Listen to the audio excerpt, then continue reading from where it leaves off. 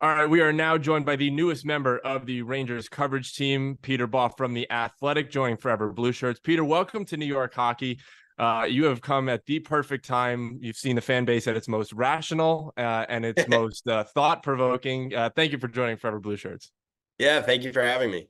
All right, so we might as well start it right at recent games. The Rangers falling 5-2 on Thursday to the St. Louis Blues in St. Louis. They've now lost three straight, 10-8-1 since the start of December with a negative goal differential. You know, in your time, what have you seen has been this team's biggest issue? Yeah, I mean, I think it's a lot of things that other people have mentioned. It's the defensive details and especially coverage on zone or on rush attempts. The into the offensive zone have clearly bit them. It bit them again last night. It bit them against Vancouver. And you see against when you give dangerous players opportunities like they're giving up, you're going to see lopsided scores. I think they've given up 5+ goals 10 times this year already, and last year it was only 6, if I'm not mistaken. So definitely a lot to clean up defensively. And I mean, I'm certain they know that and are working towards it, but that's been pretty clear to me in the first, I guess, 5 or 6 games that I've been here. Well, when we talk about defense, and the Rangers have missed Capo Caco for a good amount of time, he should be back fairly soon.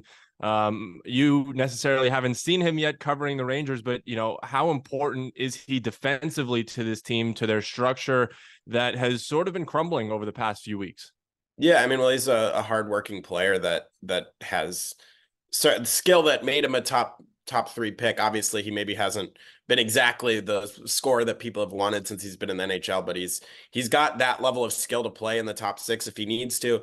But like you said, is a responsible defensive player, someone who works hard, brings that element to play, and yeah, I think that'll be a really big addition for them if they have him back in. Zibanejad, I would guess is going to be, if he's still feeling a little sick, it's probably not super long term. So getting him and Kako both in the lineup, I think will help immensely.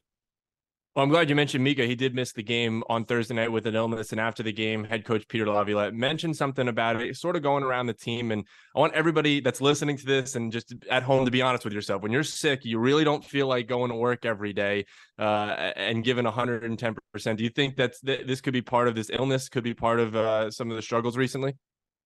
It's possible. It's hard to know how much something like that, because teams are always vague about that stuff. They don't want to let Laviolette mentioned that, but like you don't, they teams don't, the players are never going to use that as an excuse. It could for sure. I mean, the Avalanche, when I was covering them earlier this year, had a similar funk where there was an illness going around and they weren't playing very well, and things kind of compounded on each other. So I don't think that any illness can be to blame for the way they're playing. But it certainly is. I'd imagine something that doesn't help when you're trying to break out of a funk. You got to find any excuse possible when you can't explain what's going on. And really, what you can't explain is the season that Igor Shesterkin has had right now. It's been a bit of a roller coaster for him. You could blame the defense from time to time in front of him, but he hasn't looked sharp in stretches. 1-3, 1-3-0 over his last 4 games with an 828 save percentage. And a goal save above expected at negative 6.97. That's according to Evolving Hockey. What have you seen from him with his inconsistent play, especially to start this new year? Yeah, it's interesting because you did mention the defense, and that is a big chunk of it. Like, it's some of it is obviously him maybe not being at his sharpest, but some of it is you look at the individual goals he gives up, and a lot of them you're like, there's not a ton you can blame him for. Like, these are just dangerous chances. But sometimes you need, when you have a goalie like Igor Shesterkin, who you're counting on being a Vezina level player, you sometimes need them to make the saves that they're not supposed to make. And at least in the last little stretch, he probably hasn't been doing that as much as he has at other stretches of his career. I think that's fair to say. I will say last night I felt like there were, like, Jordan Kyrou could have had 2 or 3 more goals, but Shesterkin made unbelievable saves on him. So I think a lot of it comes down to defense and the chances that are being given up in front of him. And then some of it is that he needs to be a little better and maybe make the play that he's supposed, or the save that he's not supposed to make, and kind of bail the defense out. Well, if you do watch these games, it's certainly not all bad from the Rangers' perspective. It feels like they're generating a ton of chances offensively, whether it be through that second line of Panarin, Trocheck, and Lafreniere. Do you feel like this is just kind of a bad luck stretch that they're in? I mean, I mean, I don't know about like so they're the losses are their own doing, but they haven't. I mean, Sam Montembeault played unbelievably for Montreal, and Bennington was good last night for St. Louis, so that certainly plays a factor in when you lose games where you're generating enough chances. Sometimes the other goalie has something to say about it too and plays well. So I think there's some luck for sure. But I also don't think like even with the way Bennington was playing, they probably didn't walk away feeling like, oh, they deserve to win. But same with the Vancouver game or the Carolina game, the Montreal game. Maybe they like Montembeault was unbelievable, and they certainly generated enough, and they allowed 3 goals, not 5. So yeah, but I think like Peter Laviolette said the other night after the Vancouver game that if you allow 5 goals, you're just not going to win very many. Maybe 1 out of every 10 you score 6 and you come away with a win. But allowing 5 goals isn't a recipe for sustained success. So I think there's maybe some bad luck in terms of other goalies playing well, but I think that the only thing, the biggest thing to blame is the kind of defensive lack of soundness. Well, I'm glad you mentioned that as well, because we're inching closer to the trade deadline. And any names that you think are a realistic option for the Rangers come deadline time, any positional upgrades that they need? I know a lot of people talk about center depth, a lot of people talk about defensive depth. Just your opinion on that. Yeah, it's going to be an interesting deadline because it is. I mean, I think ideally you want to have like 7 or 8 defensemen that you can count on entering the playoffs, and the Rangers are close to that. They could maybe use another extra guy who can fill in on the third pair from time if someone gets hurt. Um, Forward wise, it does feel like they are in a place where they could use an upgrade potentially. Um, the flexibility is really going to just come down to what Filipino's situation is looking like. If they expect him to be able to be back at any point in the regular season, and if not, if they're able to find someone that they can target and use his money, his Heedle's salary, let you put him on LTIR and use that extra salary to bring in an extra player. I don't specific names are tricky because I mean the center depth in this trade deadline class isn't super great. There's Elias Lindholm and there's a drop off after that that's pretty substantial. Lindholm would certainly be a welcome addition, I would think, to any team, but he's also going to cost a lot because of that. So maybe Chris Drury parts with some pieces and makes a big splash. We've seen that he's willing to be aggressive, and I'd expect the Rangers to be aggressive again. I mean, this is a team that, despite their recent struggles, has been atop the East standings for most of the year, and seems like it has the capabilities to potentially make a deep run. So you want if you have a team with those capabilities, you don't mess around and not add. So I definitely think they'll be aggressive. I don't know exactly which players they'll target. You could even like if the centers are too expensive, you could try and get say an Anthony Duclair, a good winger that could bring some speed and scoring ability. And yeah, it's going to be interesting because I definitely think their forward group could use a couple more guys, and then maybe the benefit of health would do wonders for him with Kako and maybe Heedle coming back at some point. So obviously, no team in the history of the NHL has ever circumvented the cap via LTIR, and that's something that we want to talk about. But is it more advantageous for the Rangers to maybe say keep Heedle on LTIR and go after somebody with that money at the deadline? Well, I mean, it comes down to how Heedle's feeling. They can't just keep him on LTIR if he's ready to say he starts feeling better and is cleared and is ready to play in the next like month and a half or something. Which that's purely me like saying this like what if this happens, not anything reported. But like then you have to be pretty certain that he's going to be out at least for the rest of the regular season. You can't tell a guy to you can't like even in Tampa's like controversial thing with Kucherov a few years ago, like Kucherov wasn't 100% the first at the start of the playoffs. Like they could justify. Obviously, it was the timing.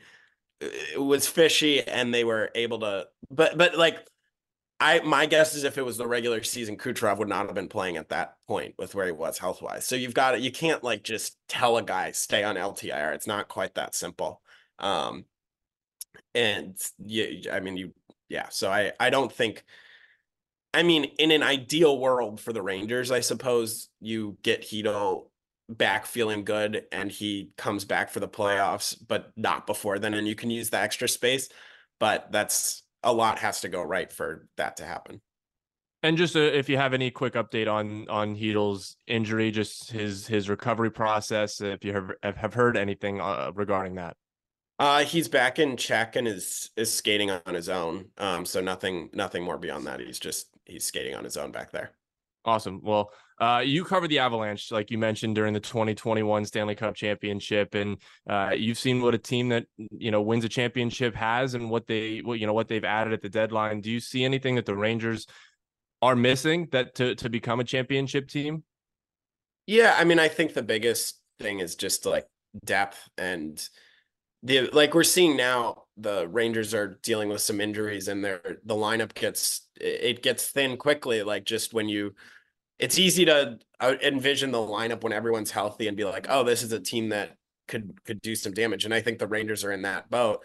But what the Avalanche did when they won in 2022 is they added 3 forwards and 2 defensemen that all kind of were guys who played a lot, or 3 forwards, 1 defenseman, I think.